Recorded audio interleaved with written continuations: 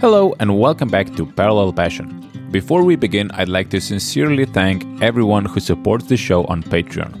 The patronage keeps rising from episode to episode and I'm very grateful for that. If you wish to join these awesome people, go to patreon.com/parapasspod or follow the link in the show notes. You'll not only be supporting this podcast and the idea behind it, but you'll also receive some awesome stickers and maybe even a special surprise. Today I'm joined by Simon Belak. Looking into him, I found so many things that he does that we couldn't even fit all of them in the episode.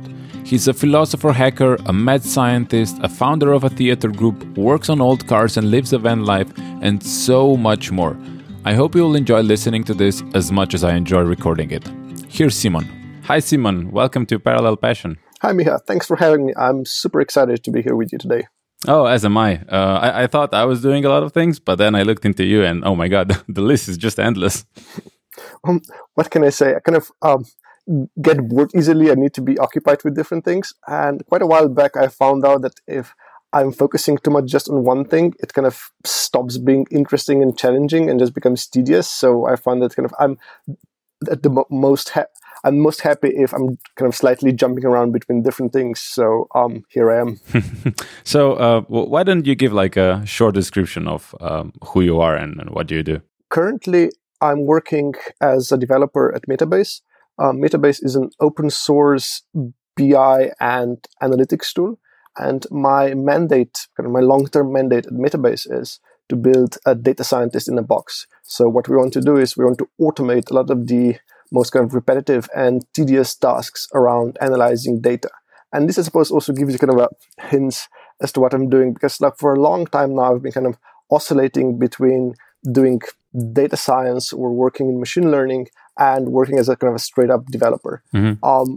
Also, like doing this at some point also led me to kind of a slight detour into growth hacking, especially because I was on the lookout for cases where you can actually use data and a very, I suppose, bottom-up approach rather than kind of this, high-flung management speak about turning companies data-driven and such. But I was actually looking for cases where you can apply data and it has kind of shows meaningfully, and you can actually think about how to set up processes around data. And I found that kind of growth hacking was an ideal case for that. So I was also here and there doing that, but very much from a data and analytics standpoint rather than from a marketing standpoint. Mm-hmm. And like aside from that, then kind of my background is some combination of data science and machine learning jobs going very, very far back.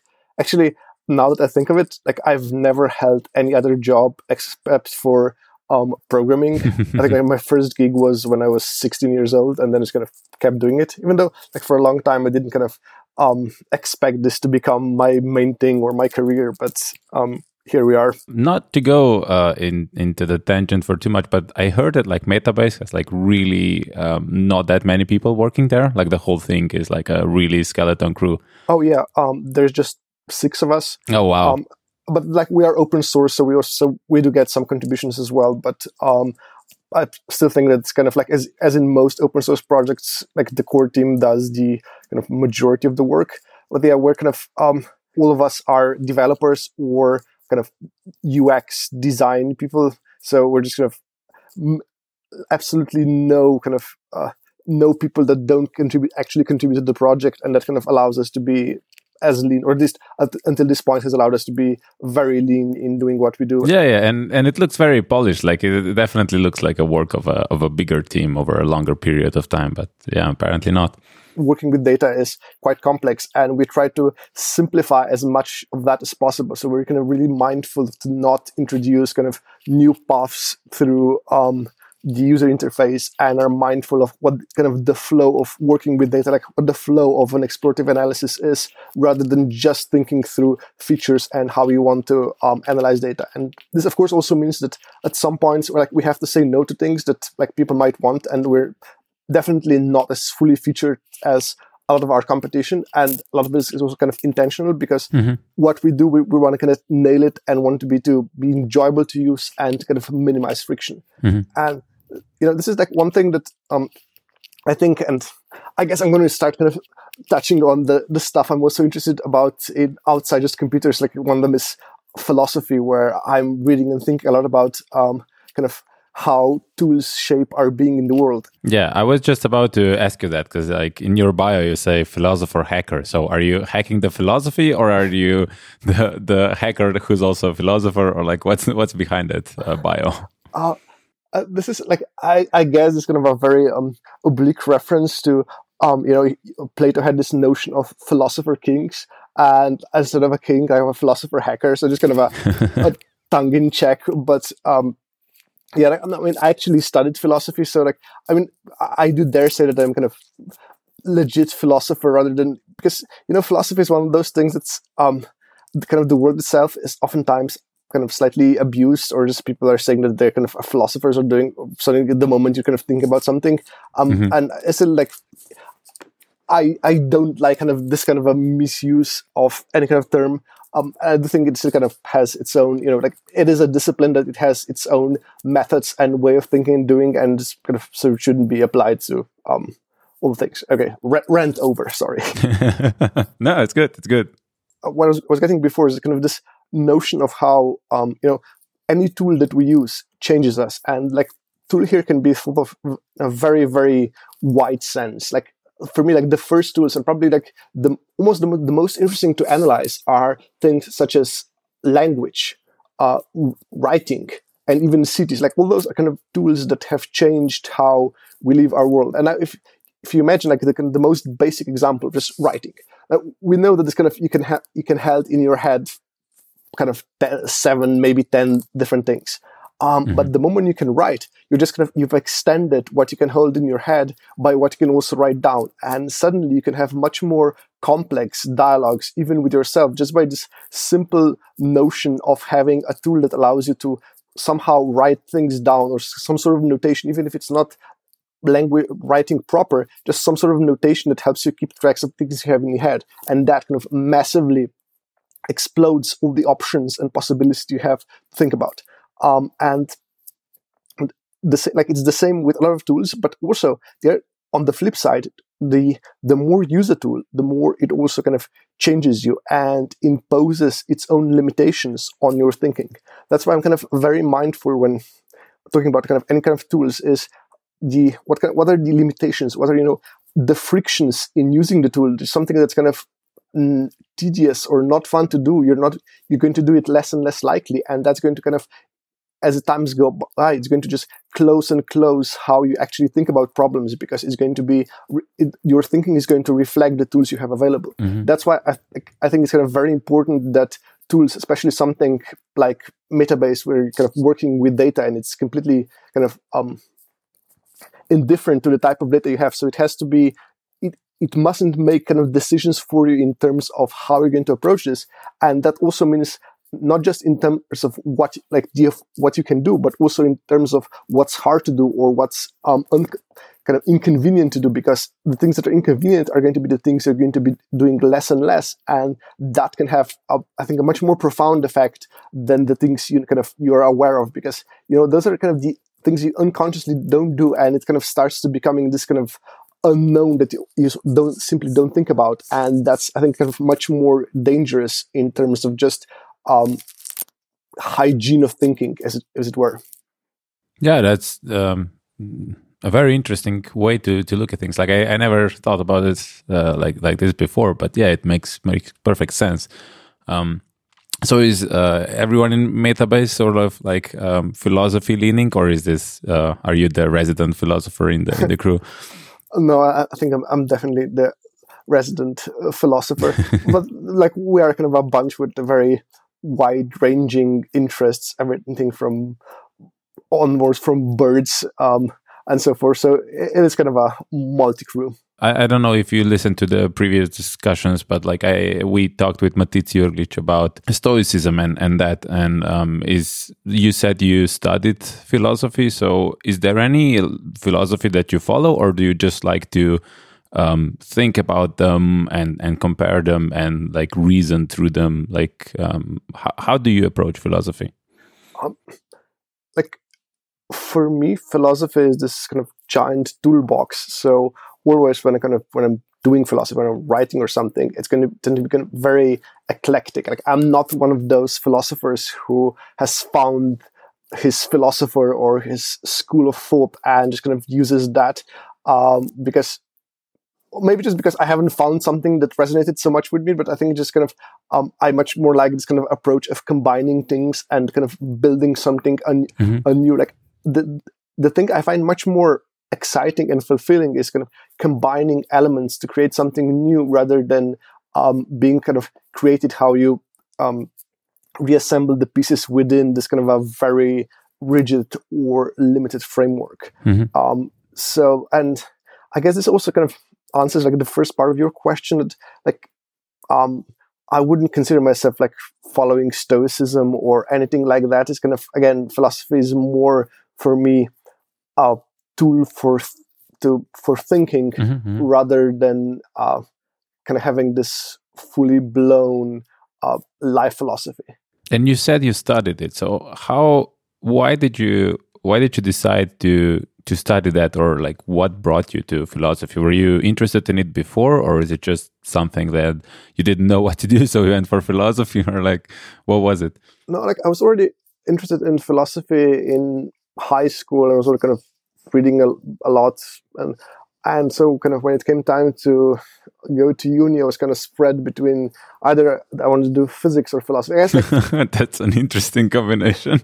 Yeah, but it's like there is a key behind it, because I think if anything, I'm fundamentally very, very curious, and if you push your curiosity to the kind of to its end, you're going to either end up in philosophy or in physics. So from that perspective, it kind of made sense. And like when I first enrolled, I decided on physics, but I kind of was pretty dissatisfied with the whole program and just like wasn't what I was looking for. I guess like it didn't feed my curiosity in a way that I was hoping for or what I was looking for. And so kind of then decided at first like more kind of on a whim to just attend a couple of lectures on philosophy and see like, am I missing something, or maybe just like that I don't like the university at all or whatever. And I really got hooked. So I then switched to philosophy, and well, here I am. Yeah, it makes sense. The physics is also sort of an untouchable thing, and it changes constantly, and it feels like we will never know it all. Like with philosophy, like we'll never completely understand things. We can just reason and have models around it. Yeah, and it's like it's also kind of this, a discipline, I suppose, that spends a lot of time just thinking about its own methods rather than just kind of taking them as a given. But you are in like the more you're pushing physics, the more you're also coming against just the limitations of the methods, like both in the experimental sense and in a completely kind of like theory or philosophy of science, if you will. Like, right now, a lot of what we consider kind of cutting edge physics is also in some ways on the edge of what we can even consider science as such, at least natural science as such, because a lot of it is just simply unverifiable with experimental means and things. So it is kind of, I suppose, like in a lot of ways, in an interesting kind of position. And yeah, I think kind of I'm drawn to like disciplines where you do have this kind of, where a self-reflection is kind of internal to what you do. And is that also what got you interested in theater? Yeah, actually kind of my involvement in theater was kind of a direct offshot from philosophy. Because I'm a theater goer for a very long time. So I come from kind of a theater family. Like both my grandfather and grandmother were theater people. So I was kind of brought up going to theater and everything. But like I was always just an audience member. And then during studying philosophy, I got to write about theater a couple of times. And just like at first it was just kind of assigned to me, and then I was going to start picking it because it felt there's like something interesting there, especially because one of the themes in philosophy that I also that I pursue is this question of, I suppose, breaking point of language. I suppose poetry is the best example of that. Like poetry in other ways works exactly because it's kind of agrammatical, because it breaks the normal grammar and how language should be, and from that emerges new meaning. And I find this kind of very fascinating, sort of like what happens at this kind of breaking points.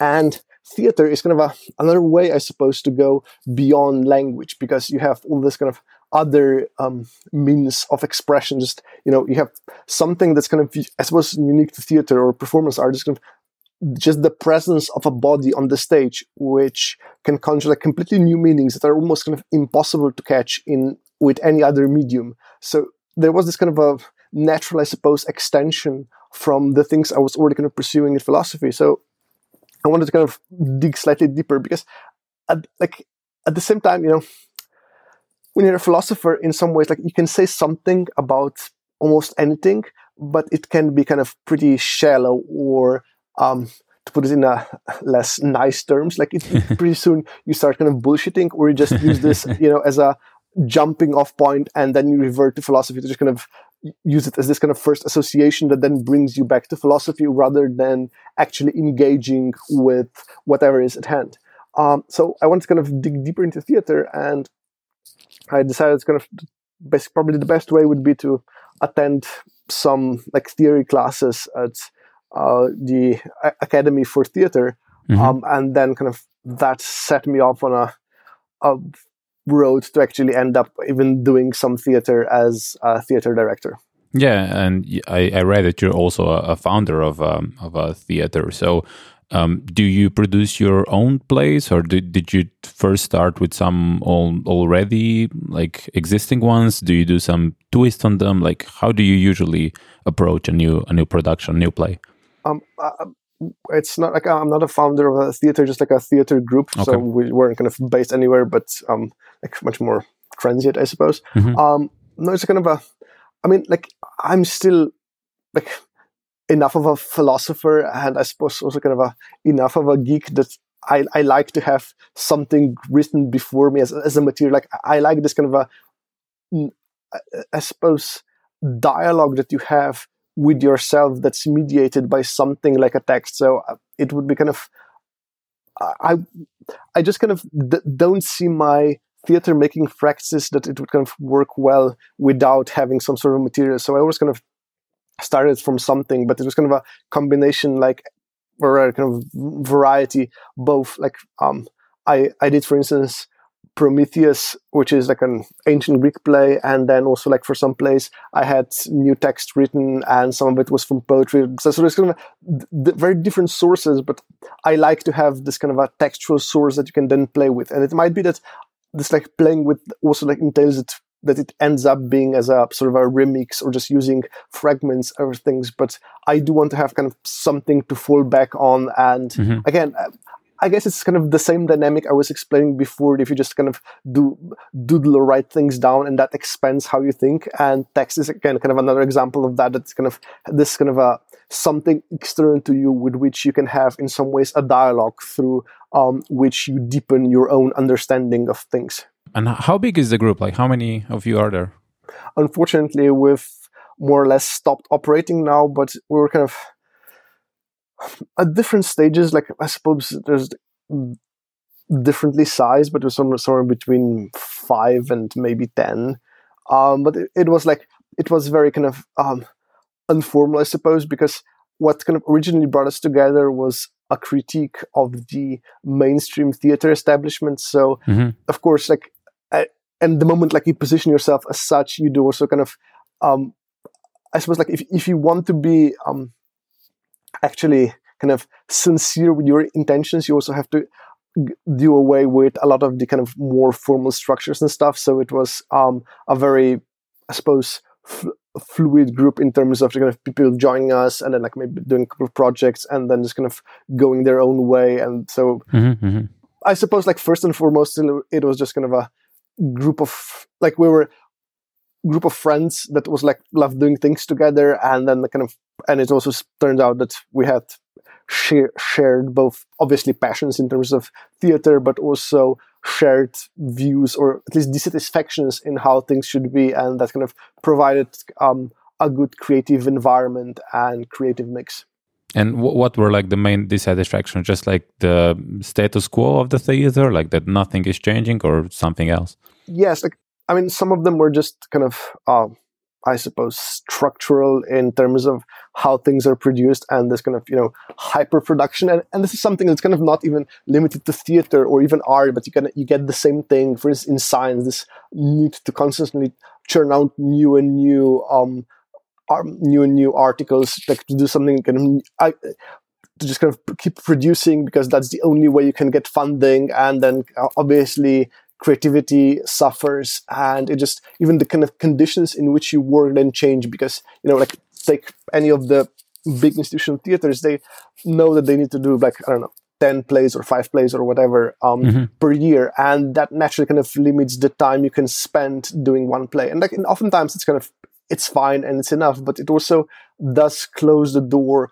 for a certain type of plays that might need 2 years of like this slowly building up or something. So this also, like, the moment, like, the bigger the theater, the more it's ironically also in a financially precarious situation, I suppose, because it's like their burn rate is that much higher, and that also means, and they're that much more, I suppose, also kind of tied into the entire cultural establishment, and that also means that they are less likely to take kind of big risks, and that again kind of results in projects like plays that look more and more the same. Yeah.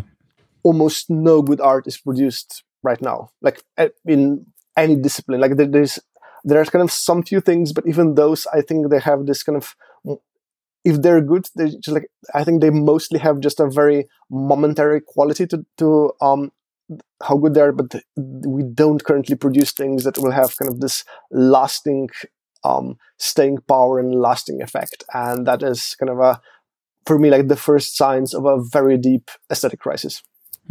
I mean, looking back, saying that, like, yeah, the bigger it gets, the harder it is to be really creative, or like it's harder for them to try new things because they're scared it might fail, and like the expenses stay the same or even higher if you try something new. I think all this also applies to companies, and why you at Metabase are at liberty of doing what you're doing, because you're quite small. This enables you to do experiments that otherwise maybe you wouldn't be able to do, and like that you'll survive. Yeah, definitely. It is like, and I've seen that in startups in the past, that like if you get too much money too soon, it kind of become even more kind of limiting, because you then also have just expectations of how your growth is supposed to be, and like the only way you see finding this growth is just spending huge amounts in like growth at all costs and just scaling up the team. And I mean, it's not like, that's like what you've mentioned, like it's one part, like the kind of the bigger the company, like the bigger the organization, the bigger the team, the more ossified it becomes. But there's also kind of, but there are also traps in just, if you have something that's growing really, really fast, you have problems, because what happens then is that like there are still things that take that time, for instance, onboarding, and like you can't scale a team from zero, or let's say like from 6 people to 60 people in just like a couple of months, and expect that it's like, at the best, even if you manage to get out of it a team that will function, which is already kind of a highly unlikely, you're still going to, like, the company cultures are going to be completely different, because instead of, kind of passing it on and those people kind of becoming part of the company culture, there's going to be such a huge influx of new people that they're going to simply kind of, the culture is going to shift, or just kind of become completely dissipated between different people with different backgrounds and views. And like, those things can have very kind of long-term effects. So it is kind of very easy then to just kind of slide into kind of keep doing the same thing over and over again, because you simply don't have, because I mean, I think a lot of the, like, this, why companies are ossified is that in some ways, like, you can't really do anything else, because anything else is going to be just kind of too dangerous, that everything is going to fall apart, that you kind of, you manage, to kind of to clubber together processes and structures that kind of allow you to do what you feel is kind of successful, even though with all this kind of outside pressure and constantly new people coming in and old people churning and so forth. But it's kind of, it's on such a weak foundation oftentimes that it simply doesn't allow that any kind of change. So you kind of just continue on the same path because you know that like the moment you change direction, everything is just going to fall apart. Yeah, this also explains the like you said, the art not being that good and like why you can be critical about it. You also had a newspaper, if I remember correctly, in this area. I was one of the editors for a couple of years at Tribuna, Tribune, I suppose, which was kind of, it's actually like a student run or like mostly student run kind of very alternative critical theory magazine that's actually kind of been run from late 50s with kind of on and off. And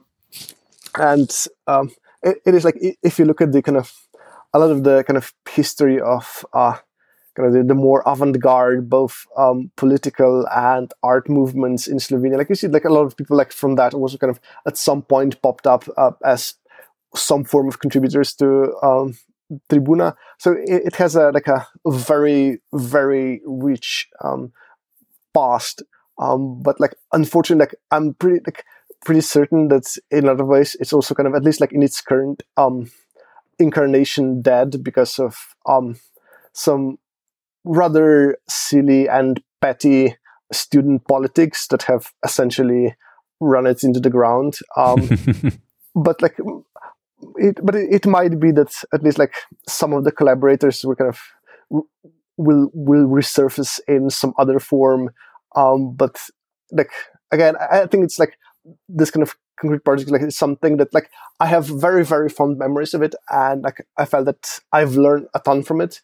But at the same time, also like I just kind of don't see it kind of progressing. And I mean, like some things, it's suppose it's kind of, it's right that you just kind of you let them die and let them be in the past. Like I have like a huge distrust in how like we're currently, like it seems, and I suppose that's again like one of the indications that we have this kind of crisis in terms of creativity, in terms of art, is like how many kind of, you know, old acts are now kind of resurfacing and kind of reunion tour or something, like the bands who have stopped playing ages ago and now they're kind of they're again, someone dug them up and we're kind of returning to this kind of nostalgic past because we're just kind of dissatisfied with what we have currently. So with your current dissatisfaction on the state of like newspapers and theater and art in general, is there anything that like uplifts you in the art space nowadays? To be honest, not really. I think we're just kind of at this, and this is like a very interesting, but also like a super hard question. Like, to be honest, I think we're at this kind of a transitory point, where I don't see anything kind of especially new emerging that would be like that I would see it has a strong staying power. So is it transitory or is it just everything going to shit? Well, like I'm, you know, like if you look at history, like we went through a lot of kind of crises like that. So like I'm pretty certain that at some point, like something new will emerge in some kind of a new configuration. But it's just that I think that we're kind of right now we're at this stage where we're starting to acknowledge how hollow out a lot of the institutions, also like in terms of culture that we have are, and it's kind of like the same as you can have like, you know, hollowed out states, which just kind of are states mostly by name, but they don't function as such in terms of providing services to the people. And this is kind of like the same thing is happening in a lot of with a lot of institutions. Like, I mean, journalism is a prime example of an institution being completely kind of hollowed out and overtaken by kind of essentially lobbies and PR firms. And like, but it's the same thing, like in different aspects happening in other places. So I think that like what will now, this is why it's kind of this transitory, because we still, like, we do have all these institutions in place, and there is not enough overall dissatisfaction. Like, just the crisis is not strong enough overall to actually, you know, force this huge shift and something new to emerge. So we have this kind of that's why I said it's kind of transitionary or transient state where it's kind of clear that things are not really okay, but it's still kind of mostly just kind of remixes of the things that have worked instead of this kind of a radical rethinking of what needs to be done or what we're doing, and just like what our, I suppose, being in the world is, and how to kind of reflect that and make sense of it, or at least be in dialogue with it. But do you think a regular person cares?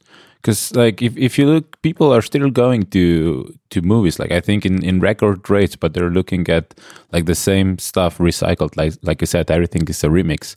Like the big studios are not encouraged to do any originals because they know that another of the same will sell better. Like we have now how many 5 Transformers? I don't even know anymore, and it's all the same movie, and people will still go and watch it. So. Is it like from a regular person view, is it really a bad thing? I don't want to be like this pretentious prick that's like, oh no, like no, please make this interesting. I mean, no, but like I have a genuine kind of dislike to this way of thinking. And I think like it's like basically like if you like something, then like for you, like it's great, and if you don't, you don't. Like I hate like the artists feel this kind of strong need to explain what they're doing. It's like basically like when I do a theater play, it is like what it is. Like if you saw something amazing in it, then great, it's amazing. If you didn't understand, or like if you felt it didn't understand or it didn't do anything to you, then it's like for you it's shit. And it's like it can be both at the same time. It's not that we have to kind of find this consensus. And like having said that, like yes, I think that kind of people are enjoying still, like as I said, movies and things, but I also think that the quality or intensity of this enjoyment is not what it used to be. I think it's like kind of it's the same. Like this is probably like the best exemplified by just kind of Netflix binge watching and just kind of jumping from one show to another. Like I think that how strongly seeing something affects you is much less than it used to be. Like because there's just this again overabundance of everything, and you're just kind of, I suppose, slightly jaded. You get to see kind of a new film like one week, and there's going to be another sequel of something the next week or whatever, and you don't have this kind of a strong emotional bond with the artwork. Like there are some examples, and like I know like a lot of people kind of make fun of like the Harry Potter fandom, and like but at the same time, like it is one of, like, for good or bad, like it is one of the few instances where it actually kind of deeply touched people. And like from my reading of history and how art was received, like it used to be that a lot of art worked in that way, that actually kind of deeply affected people. I mean, if you look back at the suffering of young Werther, by like that's like a book that's supposed to be like causing like a number of young men to go and commit suicide, and this is something that's kind of completely unfathomable in today's world. Even though like it might be kind of overstated its effects, but just kind of even like the notion that art can move you in such a way to do something like that, like we simply don't have that anymore. Well, we have Instagram where people follow other people and they see, they have such a perfect life, even though they don't, but they think they have a perfect life, and that leads them to suicide. So suicides are still happening. Yeah, but for a different reason. That's actually like an excellent point that you made, that like a lot of what kind of art used to be kind of now shifted to different things. Or even if you just look at kind of the spectacle that's happening in the media with now everything, like even kind of things that should be kind of rather dull political machinations have now become this breathless spectacle. Because again, I think that on the one hand, we're kind of overstimulated by all this kind of different offerings, but at the same time, kind of nothing touches us deeply. So we are on some level kind of feeling unfulfilled, and that's why you can kind of anything can now kind of has this kind of veneer of spectacle, and we're just kind of latched onto it because, like, in hoping that to feel something more kind of real or more deep. Yeah, definitely. Everything has become very shallow, and not just the art. I think also like human relations and friendships and all that. Everything. Well, I mean, yeah, maybe like I'm not that old, so I don't have like a really good overview, but that's at least how I feel. Like everything is becoming more and more shallow with social networks and everything. You are not encouraged to have any deep relations with anyone, and you sort of like, if something bothers you on someone, you just don't want to move forward. You just move to a next person. Like you don't want to figure this person out. Absolutely. I think it's kind of, a lot of things kind of just feel, because also like they are just essentially way more replaceable, so we don't put the effort on it. And it is kind of tricky because in some ways it's also kind of good because it does, like having an abundance of whatever, it also good because it means that you can shape your taste better, and you can find things you actually want, or in terms of kind of interpersonal relationships, like you can move away from toxic friendships, from toxic relationships, because you're not essentially just limited to the people in your village or something like that. But at the same time, like the problem is that us as humans, like we have evolved in that kind of context. So that's why, like we're still this essentially evolved to operate in groups of probably like no more than 150. Like it's the At the physical limit. Yeah. Like no more than 150 people. And like that has ramifications. And there was like or even if you look at kind of obesity, like one of the reasons why we overeat is just because evolution, like we haven't evolved in an environment where you can always just kind of get up and walk to the five steps to the fridge and have a fridge full of super sugary and high calorie food. And that's what kind of just is now messing up with our metabolism and like just how our bodies are made. And it's kind of the same with any kind of abundance. It is on for this ultra rational human being, it would be great, but like we're not, or even it takes an concentrated effort to actually act in that way. And there's like a lot of times when you just want to let go, or it just kind of becomes too exhausting, or the complexities, again, a lot of the complexity is actually like brought upon exactly because of this abundance, and just kind of too much to think your way through, and then we just act on various base instincts. And also obviously there are a lot of people who are just kind of abusing this and like this abundance in terms of how they want to kind of market things to us. But like if you do think about everything you do and like try to be rational, then the decision fatigue gets you, because there is only so much you can decide upon, and then it just falls back to whatever you've been doing before. This is why it's so hard to acquire new habits and then follow through, like diet or exercise or anything like that. You really, really need to commit. Oh yeah, absolutely. Like it's exhausting. Oftentimes, it's probably can't even do it. And I think even if you do it, like it's just kind of becomes unfulfilling in a different way. Because like I think it's good that if you can kind of retain this, childlike wonder and amazement and just giggle at things and be delighted. And like the more you think them through, like the more you lose them. So it is like that's the problem. We're kind of in this lose-lose situation because like we don't have good, I suppose, like structures in a very like in terms of like some combination of beliefs and life practices in our lives currently to kind of help us steer in that. Hard topics we picked. So let's go for something lighter. You said that you live in the van, or like that you I don't know even how to phrase it, but your one of your philosophies is van life. Tell me more about that. I like Metabase is a remote company, so that gives me a lot of flexibility in terms where I am, and it allowed me to do something that I've kind of been wanting to do for a long time, and just kind of spend long stretches of time just traveling around in my van. And I know, again, it's like one of those things that has become completely obnoxious by the whole van life trend on Instagram and all that. But still, I suppose the simplicity of it, and also just kind of the sense of exploration and adventure. And it is, kind of we have this bad luck, I suppose, in like being born in a time where like most of the grand explorations are behind us, and if we'll ever get to explore space more, we're probably slightly too early, or at least like we'll be kind of too old.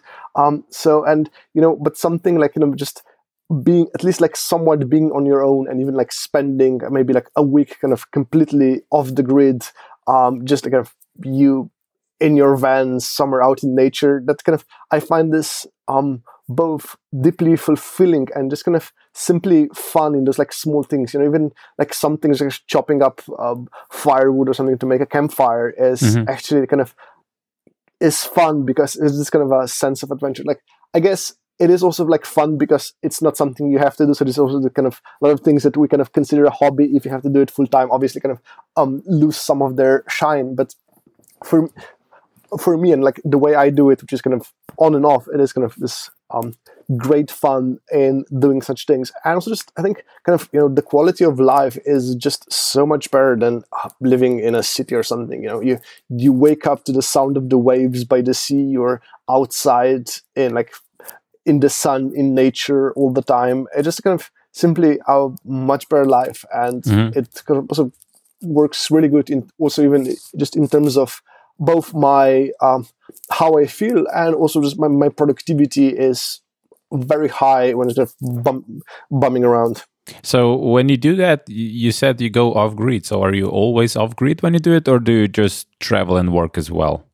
No, I'm mostly like I work, and even when like off grid, like you still can find at least from time to time enough cell reception that you can push the next commit or pull what others have done. And again, one of the virtues of a small team is that also there's relatively little overlap between what you're doing. So like I can do actually like large chunks without actually using the internet.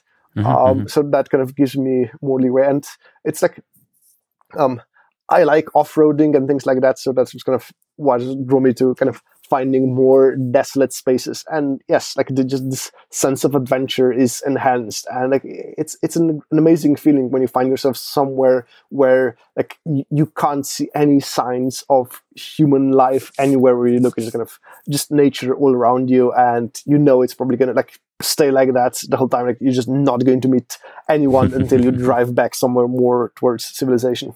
So you plan these routes, or do you just follow your nose and just go wherever?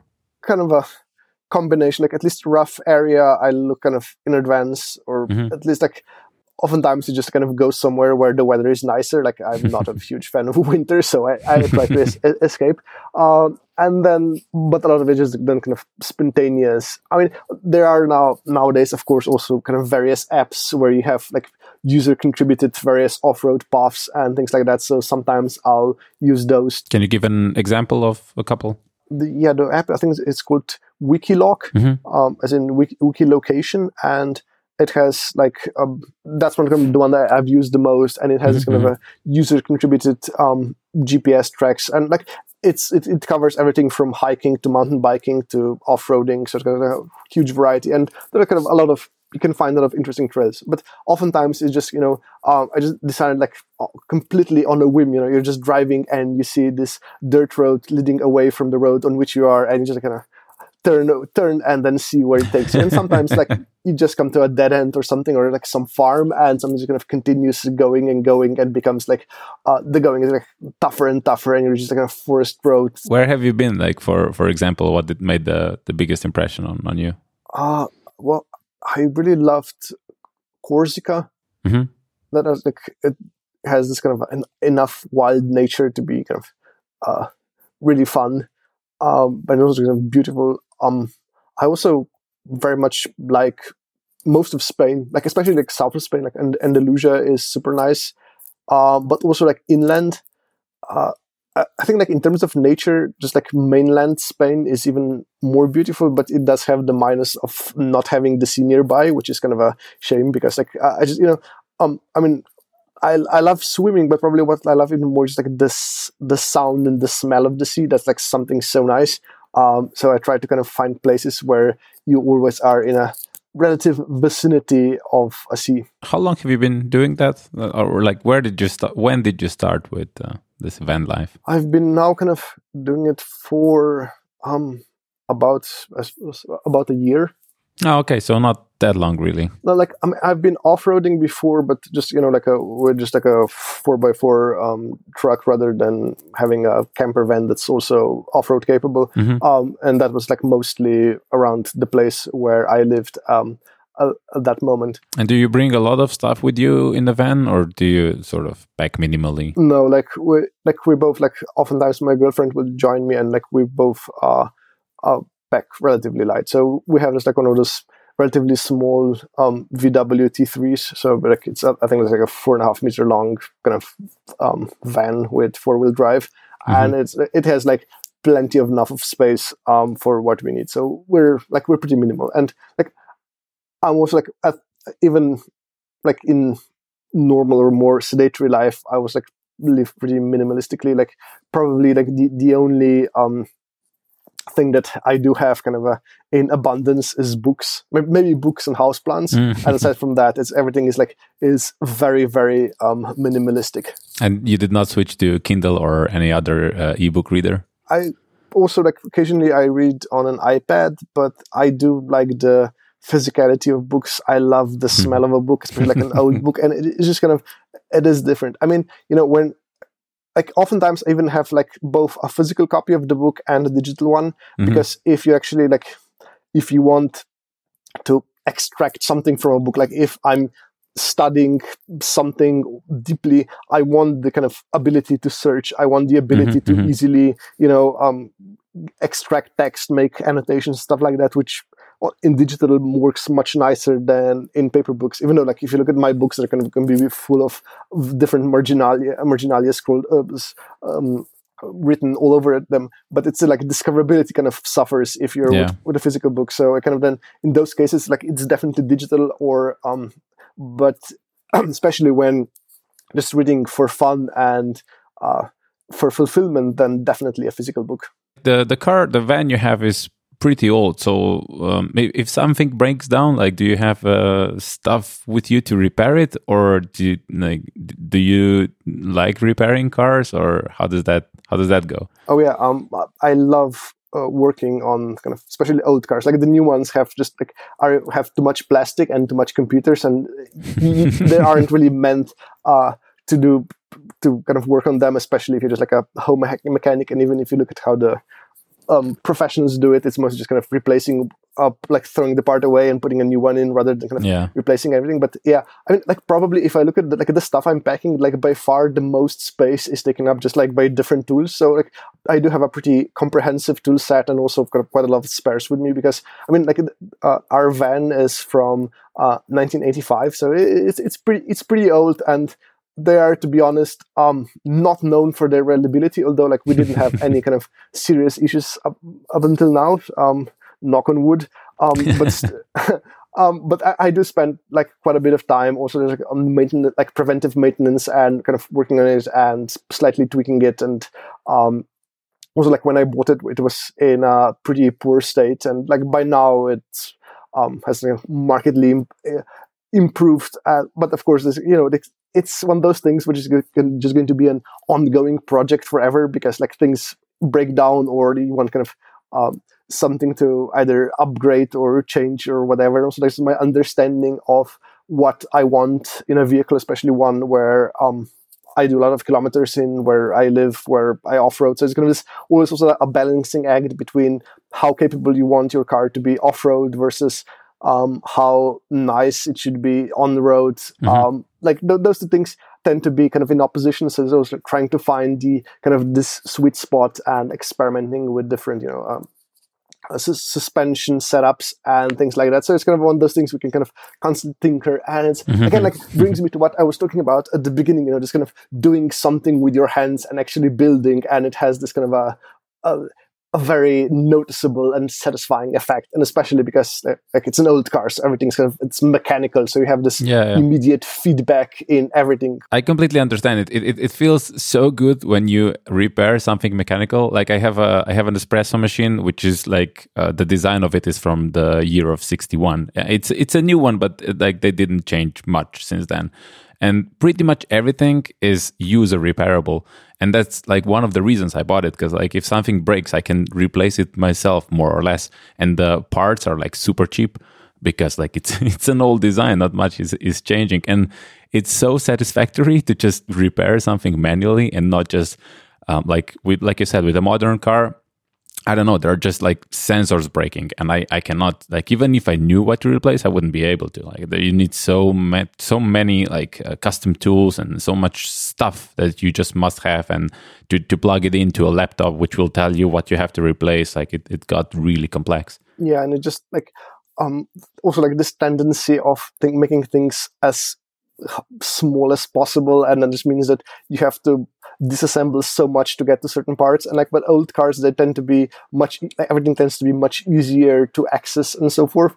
And you know, it is like if there's like a job that even if you know how to do it, just in terms of what you need to do, but if it means that, you know, it's going to take you 40 plus hours of I don't know how much disassembling and then reassembling, it's simply not as inviting as if it, you know, it is going to be something that's going to take you max a weekend or even just like a 1 day of work, and that can just invite you to do more things. And with that, you also get to know both like just kind of your car more and just getting experience with how to work on cars. So like definitely, like if any of your listeners is kind of think of getting into something like that, like start with working kind of on old cars or old motorbikes, because it's going to be much more inviting than the things you can do kind of with new cars. Like the higher the complexity, and I guess kind of the same as in software, like the higher the complexity, the more everything kind of becomes hard to work on, harder to understand, and also like you're much more reliant on tools to kind of make sense of this complexity, while with simpler things, it's just going to basically just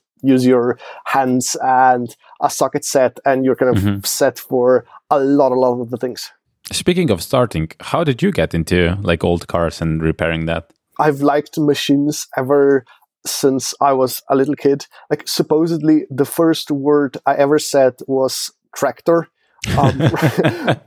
So it was something, and then like, you know, I was kind of, I still remember for my 5th birthday, I got my first set of Lego Technic, you know, like the Lego bits with kind of more machine-like. And like, I was so proud because like on the box it said from 6 years old and more. And it was on my first birthday, and I kind of love that. And that kind of gave me more, I guess like the first insights into how machines actually work in terms of, you know, transmissions and all those things. And so it kind of stayed with me. And then like basically like, even like the first car I bought was already kind of an old Jeep Wrangler, like the YJ Wrangler, the super boxy one. And so it kind of, and like to be honest, like the first and foremost reason why I bought a 4x4 as my first car was because of kind of I was pretty certain that like if I buy something that's going to be fast, I'm going to crash or maybe even like kill myself. So I did like kind of off-roaders and stuff. So kind of that seemed kind of cool. And I was, you know, I know it's kind of super silly, but I so liked that it had so many gauges. I think like that car has like you know, like it had like 7 or 9 different gauges for like all the things that nowadays they put gauges in. Yeah, for roll and pitch probably and all that. Oh yeah, and just like, you know, like oil temperature and battery voltage, like anything that you can imagine. You know, instead of like idiot lights and stuff, you just had like gauges for everything, and it just like it felt so amazing, like sitting there and seeing like all those gauges move and stuff. So I got this Jeep, and then I kind of, I don't know, was just kind of curious and decided to kind of, you know, like the first thing was going to change the oil, and I said, okay, can I do that? Like went on the internet, like just read how you do that, and like change the oil, and then kind of continue kind of doing things, and like and then like, at different points, like things did break. I mean, again, that I seem to have like a knack for getting cars that aren't like super reliable. So so like some things broke, and like the pump for the power steering broke and stuff, and just kind of went on kind of replacing it and just kind of slowly build up the experience of doing it, and it was like always super fun. Like I have to admit, like I wasn't kind of very good at it. Like even now I am kind of for some things slightly clumsy and stuff, but like that's kind of the beauty of the internet. Like there is now enough knowledge on it that like if you are like, even if you're not like super good at something, but if you're kind of inquisitive and geeky about it, you can just kind of learn enough that you can make those first steps. And there are also kind of people you can ask. And it turns out that like there's so many wonderful kind of communities for every kind of fringe thing that you can kind of become part of, and they will kind of help you and guide you through things. So it was kind of like a very organic thing, just kind of, I suppose, a next step in my love towards machines. And yes, like step one, like you get some cool machine and then like you want to experience it to the full extent, which also means getting your hands dirty and understanding how it works and ultimately working on it and building it and eventually also like maybe making it better. Yeah, I would just like to add that Lego Technics definitely, like also for me, it's such a good thing. I remember I was also too young for the set I got, was something with hydraulics and whatever. Like it was beyond my age by far. So like my father cut the tubes and everything, but it was so rewarding to get everything working. I still remember like the pump going and then the crane turned like basically just with the power of tubes and air. And I remember that being like super fulfilling and probably one of the reasons I'm doing what I'm doing now. Yeah, like Lego is amazing, and like in a lot of ways, like it's one of the few things that hasn't lost its way. I mean, even though like a lot of the kind of modern sets are like they have, for my taste, slightly too many kind of specific or like set specific bricks, but at the same time, like they also like they do keep.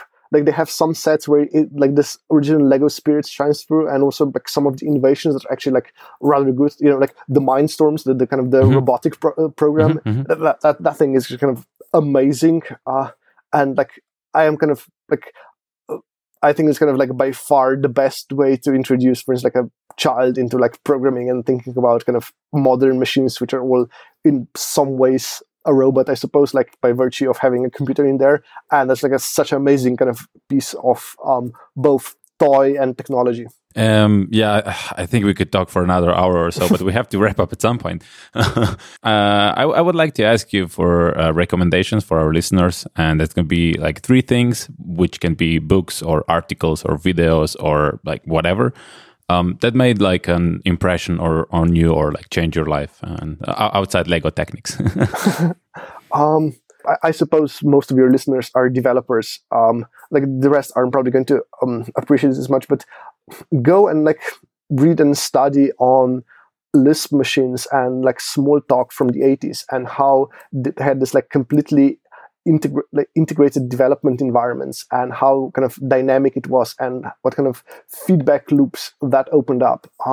It's like that's one of kind of my pet peeves is that like it feels that we've forgotten so much in terms of programming and the tools we have. Like we've made not just that we haven't, like, you know, like a lot of people saying, oh, like there are no new ideas in like programming or whatever since the 70s or 60s, or, and yes, like that is for a large part true, like with some notable exceptions. But what I find much more concerning is that our tools have actually made a massive step back from what we had before. And I think that's kind of limiting us to no end and causing a lot of the frustration we have now kind of in day-to-day lives as developers. There's another episode of right there, just about this.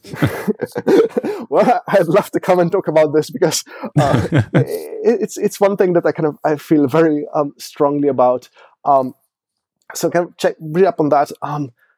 I don't have any kind of concrete articles in mind right now, but like I'll dig up some of the stuff that's kind of worth reading on that. Find something where you know that you can do kind of with your hands and like build in some sense. Like for those who aren't, also like I came first like to cooking very late, but I then like at some point it's kind of I realized that like cooking in a lot of ways is kind of like hacking, and from that point on I started to just first enjoy it, and now I love it, and it's this kind of ritual that I do almost every day. That's I cook because again it's something, you know, kind of it has all those kind of elements of experimentation but it has there's a system behind it, there's a logic behind it, and you build something like with your hands. So find like something like that. So there's like a huge spectrum, yes, like working on cars, building, you know, miniature models of something, cooking, but like find and do something like that. Like it will like I think it just kind of it's super fulfilling, and it also like from all the topics we talk about, like it seems that I am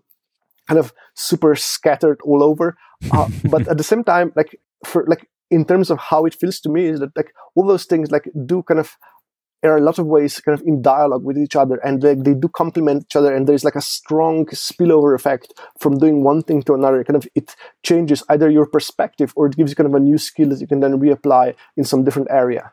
Mm. And that is kind of, I guess, like this kind of this fun of recombinating things and, finding your own thing. So yes, like do something where you can kind of build stuff, or like at the very least, like just kind of, go to a Lego store and just like splurge out on a bunch of Lego sets and build things. That's that's something I have to kind of fight against, kind of the urge of doing kind of quite often. Just want to buy a huge stack of new boxes of Lego bricks, find some of my old at my mother's, and like bring all those together, just like build things. It's a great way to end it. I agree absolutely with all of that. Okay, like I said, we could have talked for another 2 or 3 hours probably. But yeah, thank you, Simon, for your time. Thanks for having me. It was super fun. Yeah, it was really fun. Okay, thanks. Bye. Bye-bye. All right, this was my interview with Simon. I would love if you would share this podcast with your friends and followings. Send them a message, tweet it out, or write a Facebook post. You want them to listen to a good podcast, right? If you're listening in Apple Podcast, you would truly make my day if you post a review there. I get a lot of DMs, but no one else sees those. Reviews are there for everyone to see, and they help other people discover good shows. Like, this one.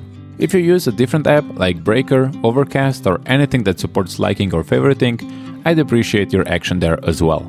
You can also support this podcast with money. I know that right now you're probably running, driving, walking a dog, or doing dishes. But when you come back to your computer and your hands have dried, I invite you to go to patreon.com/parpaspod. That's patreon.com/PARPASPOD, or open the show notes and follow the Patreon link there. Thank you. You can find the show on Twitter, Facebook, and Instagram. We are at ParpaSpot on all of them. All the links from this episode are in the show notes and on our website, parallelpassion.com/22. Thank you for listening and have a passionate day.